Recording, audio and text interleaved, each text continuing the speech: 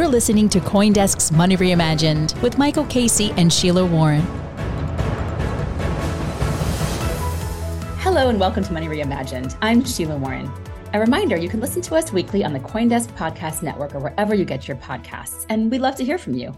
Tell us what you think. You can email us at podcasts@coindesk.com with the subject line Money Reimagined. I'm in Washington, D.C. this week at the Congressional Black Caucus Foundation's annual legislative conference, which is taking place at Walter Washington Convention Center. The theme is Securing Our Democracy, Protecting Our Freedoms, and I am extremely grateful to be invited to participate in this event. But our topic today is much broader than that. I'm joined by Carmel Cadet, who is the founder and CEO of MTech, which is a New York-based fintech startup with the goal to rebuild central banking infrastructure for the Web3 era. Now, Carmel and I have had the opportunity to speak many times in the past, including when she was instrumental in developing the world's very first national digital currency, the Bahamian Sand Dollar, which many of you will be familiar with from discussions we've had on it on this show. That was her first big government project, but since then, she's signed on 6 other central banks in the Caribbean and Africa and has plans to onboard more to their platform and their regulatory sandbox design offerings. I'm really looking forward to Carmel joining me today to talk about the advances in central bank digital currencies and CBDCs, particularly how they're being used by diaspora populations and how we're thinking about this opportunity and this technology in spaces that don't necessarily get the attention of groups like the Bureau of International Settlements, the BIS, or even, frankly, the U.S. government. So Carmel, welcome. Let's start off by just a little bit by way of background. Tell us, this is an interesting thing, an unusual thing to have gotten so deeply engaged with. And what was the moment when you kind of realized, hey, digital currency is something really critical and important to the population? Your background, of course, you grew up in Haiti. I'd love to hear a little bit about how all that came together to make you the ambassador for this technology opportunity that you are today. Yeah, I never thought I would actually play that role, but I'm happy to be here. So as you mentioned, my name is Carmel Cadet. I'm the founder and CEO of MTech.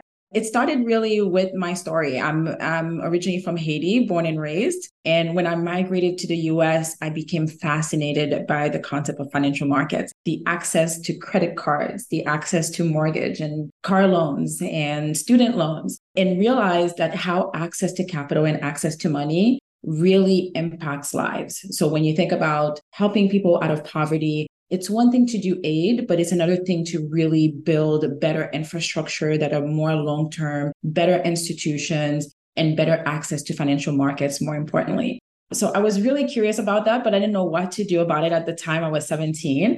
So my mom told me to go to school and get a job. In the meantime, as I figure it out. But sure enough, I did my background is in corporate finance. I ended up lending. But before that, I really, one of my first job was as a teller at a credit union. This is kind of one of those jobs you get to see how people experience money, kind of day to day, paycheck to paycheck, every Friday, every 2 Fridays, people kind of have a different experience and how their lives are changed with the fact that they get paid, or sometimes when they lose their job as far as how that impacts their lives. Then I got into mortgage underwriting, got to see how the credit system works in the US. How do you provide credit? How do you buy houses? How do you get home equity lines of credit? And how do you build value and invest in other properties? I've seen so many different lives changed by financial services. Yet again, I did not know what to do about it, but I landed an internship at IBM. I spent 10 years at IBM. This is where I fell in love with technology. So marrying the two, fast forward to around 2017, IBM was launching the IBM blockchain division. For me, I heard about blockchain before I heard about Bitcoin, believe it or not. The ability to use a technology that really flattens out the intermediaries or the models that you get access to financial services is something that I really, really got excited about, because a lot of the policies over the years have changed the makeup of the financial industry in a lot of emerging markets. If you think about Basel III, if you think about the de-risking out of a lot of countries, I've seen the result of that, kind of how more and more people in emerging markets did not have access to banking services. And that impacted my family. That impacted how we sent money and how much it costs us to send money back home. And the idea of using technology, I got to see that from IBM. IBM builds just amazing, big technology that impacts the world, so much so that you don't even feel it. You don't even see IBM everywhere, but IBM runs just about everything that we run on and that we use. I fell in love with that concept, and blockchain for me was the first technology that really made sense for me for how to do that. So the very simple concept that ignited my curiosity to go into this space is to say, we've been waiting for the banks to bank the unbanked. This is something that different policies and different, efforts have tried to drive. And even if you think about Senator Sherrod Brown bill around Fed dollar accounts, the idea of forcing the banks to provide a digital cash or a Fed dollar account to unbanked users or low deposit holders, it was a dead on arrival type of proposal because commercial banks would never have the incentive to do something like this. And the fact that I worked at a retail bank and a commercial bank, I understood the business model very clearly. So what blockchain represented for me was really an idea. What if we take the most used asset that people use every day and trust every day, and especially those in emerging markets, which is paper cash? What if we digitize it with blockchain? Could we provide financial inclusion by design and having people be part of a digital financial service infrastructure that could be built on and give them an access to a new world? And that's around the time where I got the opportunity. I saw the RFP from Central Bank of Bahamas. And of course, being from the Caribbean, I got super excited. I cannot tell you. I remember the first time reading that RFP when Central Bank of Bahamas said that they're looking for a blockchain solution to modernize their overall payment infrastructure to drive financial inclusion across 700 islands that make up the Bahamas. I don't think most people know that. It seems like one island. It's 700 islands. So that was the moment for me. And sure enough, with no architecture, with no reference at the time, me and my team at IBM got together, found partners to work with, and really pitch an idea that the Central Bank of Bahamas ended up really selecting and has now deployed. And I just came back from the CBDC conference in Istanbul, where they were presenting their efforts and their progress. And I think they're one of the shining stars. Yeah, well, I would agree. And in part because they were the first, in part because, to your point, it really was about inclusion by design, not just laying over. I use this example a lot. The way that roads were built in Boston and Cambridge is they just saw where the cows were walking and laid down concrete, basically, right? Or whatever was used at the time, paving. And I think the Central Bank of the Bahamas did not do that. Their goal was actually to create a system that was better in some ways, not just digitize the existing system. And I do think we've seen some other efforts at CBDCs really just digitizing existing systems without interrogating those systems in the way that I think you and the bank did. But I have about a million directions we could go. But let's start with this, because it would be interesting, actually. I could see how you'd be interested in something like a Bitcoin or something like that. Instead, the idea of paper cash was the most compelling thing to you. Can you just talk about how you see CBDCs playing out in the broader digital currency landscape, but also why that? Like, why fiat, right? Like, why your approach focusing on that specific opportunity as opposed to the broader, let's say, crypto opportunity or even stablecoin? I mean, ended up in the IBM blockchain division, looked at blockchain in different use cases. So global trade, food provenance, and different application of technology. When it came to financial services, of course, Bitcoin was the first use case that really gained broad visibility and broad access and even fame, if you will, as a token. But in itself, what we continue to see is, one, the learning curve on how to get into Bitcoin. I remember how proud I was when I heard my first. Oh, yeah. Yep. Like, what do I have to do? What now? And sure enough, I was on maternity leave at the time. So I was on maternity leave watching Bitcoin videos and then on YouTube, let me guess. Of course. As one does, yes. And ended up sending my first Bitcoin and figure out my key. And as I stand today, believe it or not, I have tokens somewhere that I lost my private key to. I really don't know where it is right now. So when you think about the practicality, as I was going through the experience, I try to imagine how I'm going to tell my mom this. And when I testified in front of Congress, I have the mom test that I usually refer to, right? It's like, can I tell my mom to do this? And if I can't, and she's more interested, she has more of an interest to even try things with me. If I can't convince her to do this, then we have a bigger problem. Then started rethinking about what problem are we really trying to solve, right? I know the 2008 global recession and kind of the shock into the system really made people mad about financial markets, about financial services, about how finance works. But also, what is the alternative, right? What do we have a better alternative? So for me, that's always been the question. What problem are we trying to solve? And is our solution better to what we have today? Cash for me is, whether we like to admit it or not, it is a single asset that the moment something goes wrong anywhere else, we're trying to cash out into. If a bank is failing, lines out the door, give me my cash. And if FTX is crumbling, cash me out. I'll take bank deposits, but if it's SVB, I'll take cash. Yeah. That structure of financial market, I think it's something that we always took for granted.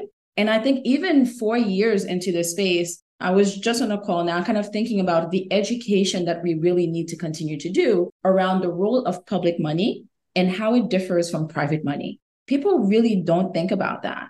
When it comes to stable coins, when it comes to different forms of deposit or tokenized assets, realizing that there's a difference between a private entity balance sheet and the risk that comes with that, the counterparty risk that comes with that, versus the likelihood of a central bank failing. Now, not to say a central bank can't fail. Depending on where you are in the country, people would argue my central bank has failed, right? But for the most part, the idea of the structure of it is to provide that riskless, that public money, in anticipation that, yes, we provide a regulatory framework for a private sector to exist, to provide financial services that we want to users. That's what the two-tier model is all about. But should we have a backstop? And for me, although I believe in crypto, I love the idea of introducing more assets that are more accessible to people to create wealth, to invest in. They can learn about the risk in the same way you invest in a really risky stock or a really safe stock you thought at the time, and the company tanked because the executive is, I don't know, kind of,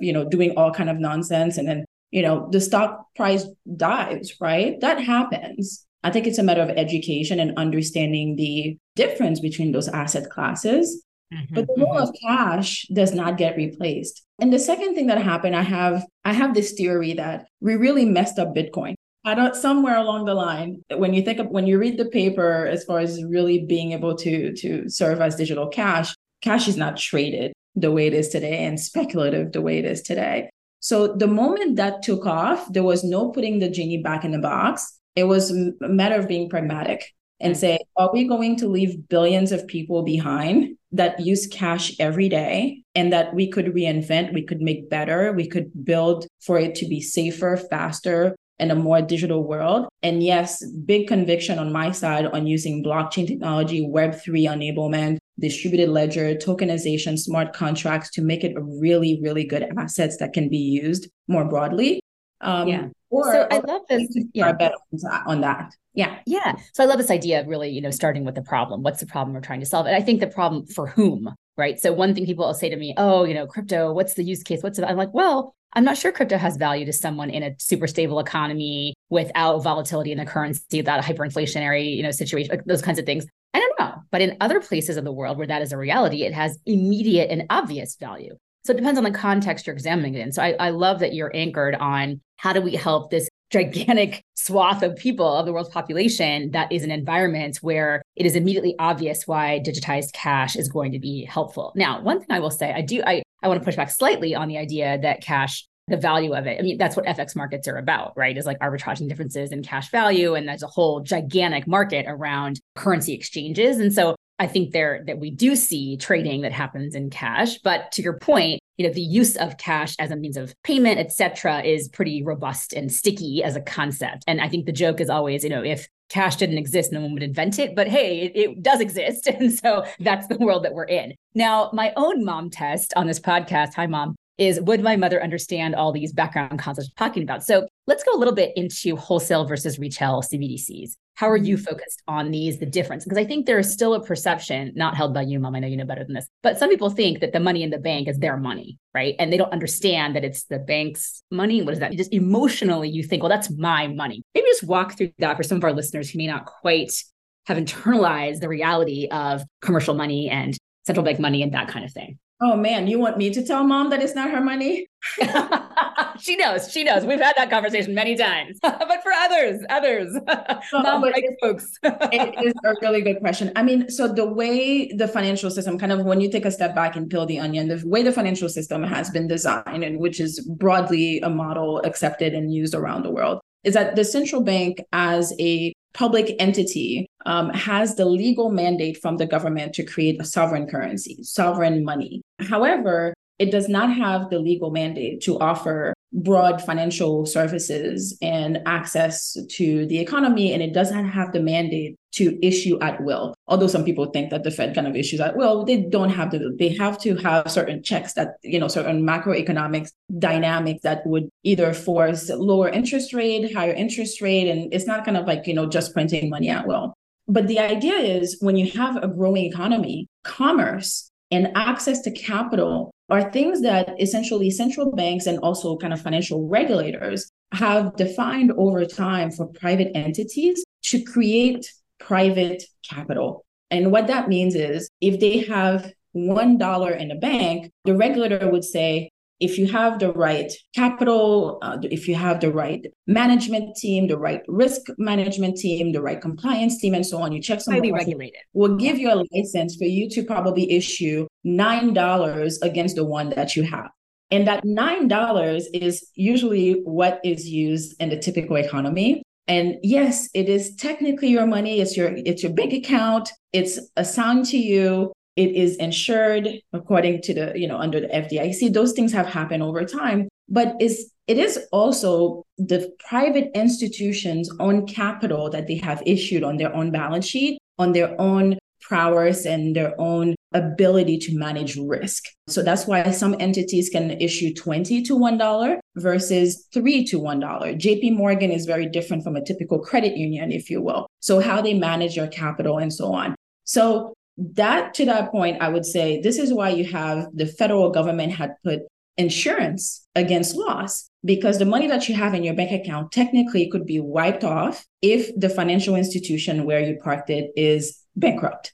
And the government is trying to provide some cushion to say, here's some insurance in case you lose up to that amount, the government will cover you, but everything else you can lose.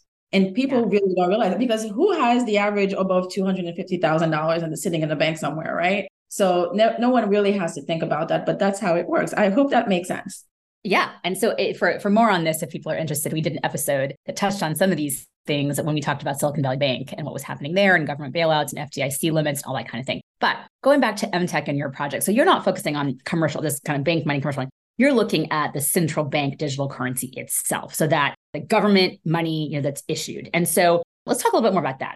A couple of things. Number one, the Bahamas. Well, you rang the bell, so I'm going to go there, which is that's also the locus of the FTX meltdown and situation, right? So really interesting that we have in the same small country, 700 islands, but still a small economy, small country. We have what is widely regarded as a successful CBDC project, one of the first, actually, I believe, like the very first, that was actually focused on inclusion, right? But then you also have this arguably an alleged failure of the regulator around FTX. So that has got to be, you must have some interesting points of view on that whole situation. Like, how is it possible that you had that situation, like this success on the one hand, and then this massive failure on the other hand in the same small island nation? I mean, I have opinions, not facts, so I'll share them. I just want to disclose that. But from a central bank perspective, I think you're seeing a demarcation between what a central bank's mandate is when it comes to payment and financial inclusion and sovereignty and monetary policy versus what other regulators, whether it's the SEC and so on, provide some guidance around. And this is a new space for a lot of regulators. So we work with regulators, and I can tell you there are a lot of questions that are trying to figure out what is traditional, what is new, what should we be looking at. And to that end, when you have an FTX, the same way Bahamas was what I call the POC watch around the world, then I think you're seeing an example really amplifying one, just because you're a small country does not mean that the financial markets have to be small, because now it's a very digital world. It's a different space. You're not bound to the population of where you actually headquartered. You can be headquartered in Bahamas and have global reach. I mean, we haven't even, we probably won't have time to touch on the impact of FTX on the African, crypto system, given how much they invested and funded. A lot of companies have gone belly up. So when you think about that, CBDC is a perfect example of,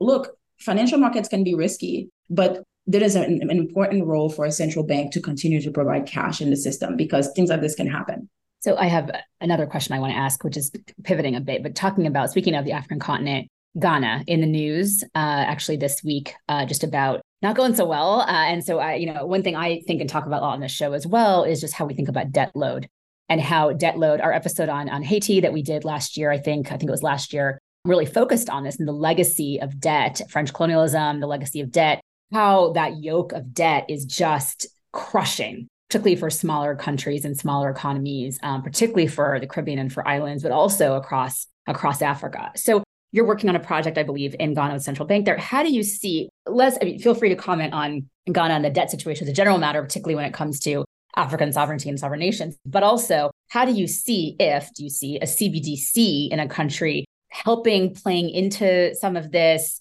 being a factor in helping, relieve some of this massive debt burden or provide a more fluid financial system that might help alleviate some of this crushing burden that a lot of these countries face?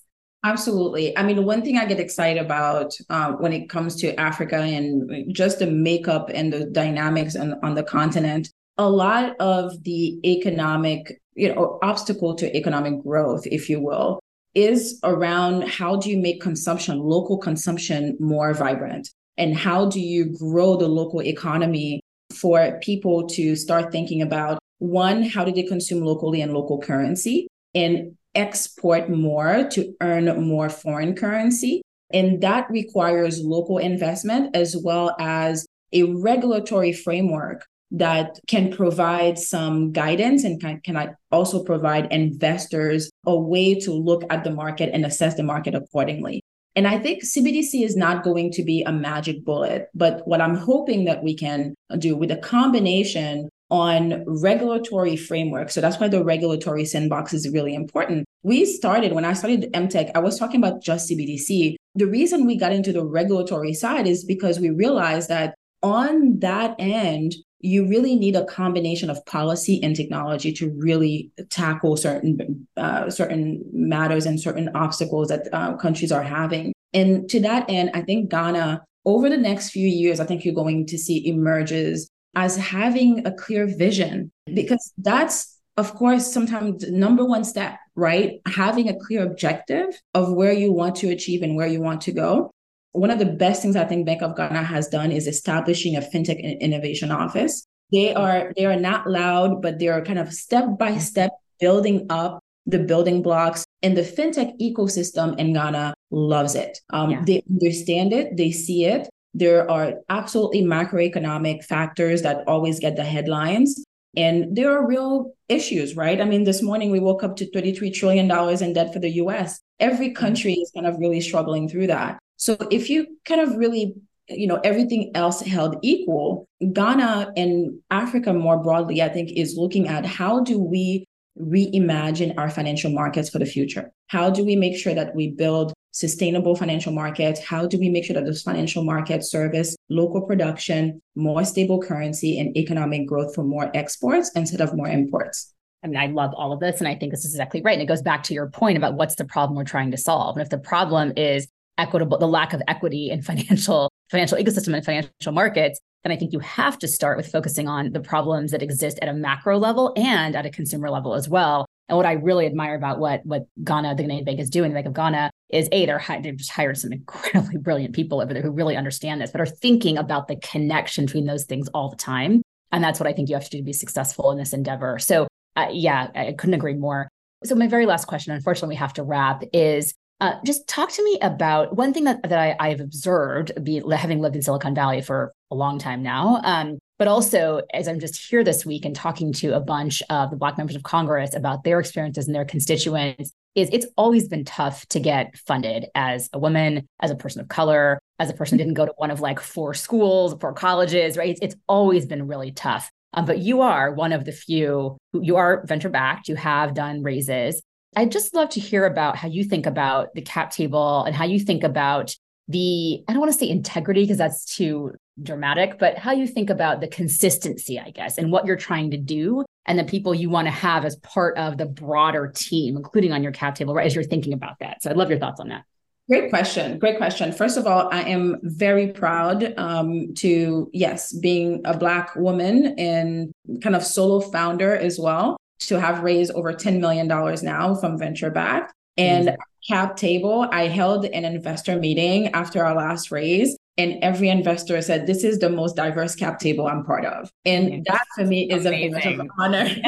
That's amazing. Women-led funds, Africa-based funds, African-based funds, and African-led funds, even in the US. And then our latest lead is Matrix Partners in India that really got interested into how can they participate and how can they make investments more structurally in Africa. And they saw our business case as something that is absolutely fundamental to the future of the continent. So we're really proud of that. But you're right. I think what you're tapping into, I'll kind of delve right into it and kind of say it. I feel like you want to say something that you're not saying. But I've had companies that approach me and say, can we invest? And then you give us access to the central banks. Can we invest and, get access to CBDC and, go talk to the regulator for us? That for me is a path to failure, and it is not aligned with the problem that we're trying to solve. It would be absolutely counterproductive to everything that we're doing for me to land there. So I'm very proud of having investors who understand, who believe in me. Honestly, at the early stage, that's all I had. I had to convince that I could, as a solo woman, and I had an investor who said that. It's like, we didn't invest the first time because we were kind of wondering, how is this woman going to take over the world of central banks? So now we're coming in because, we're seeing— You're like, here I am. How she moves. Yep. So very proud of that. It's all good. And I'm very proud of the progress we've made. I have an amazing team too. They don't get the headlines. I'm the face of the company, but I have an amazing team backing me, and I'm very grateful for that.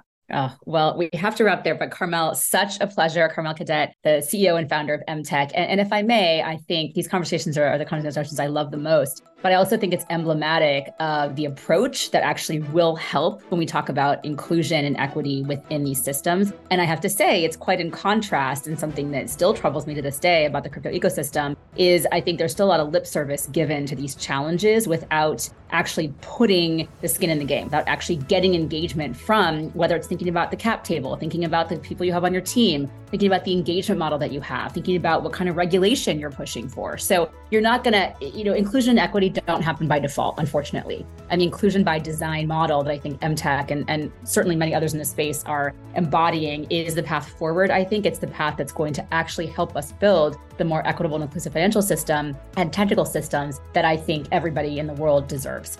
So on that note, I will say goodbye for this week and join us next week again for another episode of Money Reimagined. Bye for now.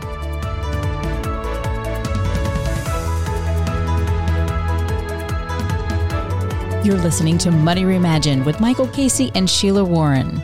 Today's show was edited and produced by Michelle Mousseau. Our theme song is The News Tonight by Shimmer. We would love to hear from you. Please reach out to us at podcast@coindesk.com, subject line Money Reimagined, or leave us a review on your favorite podcast player. Thanks for listening.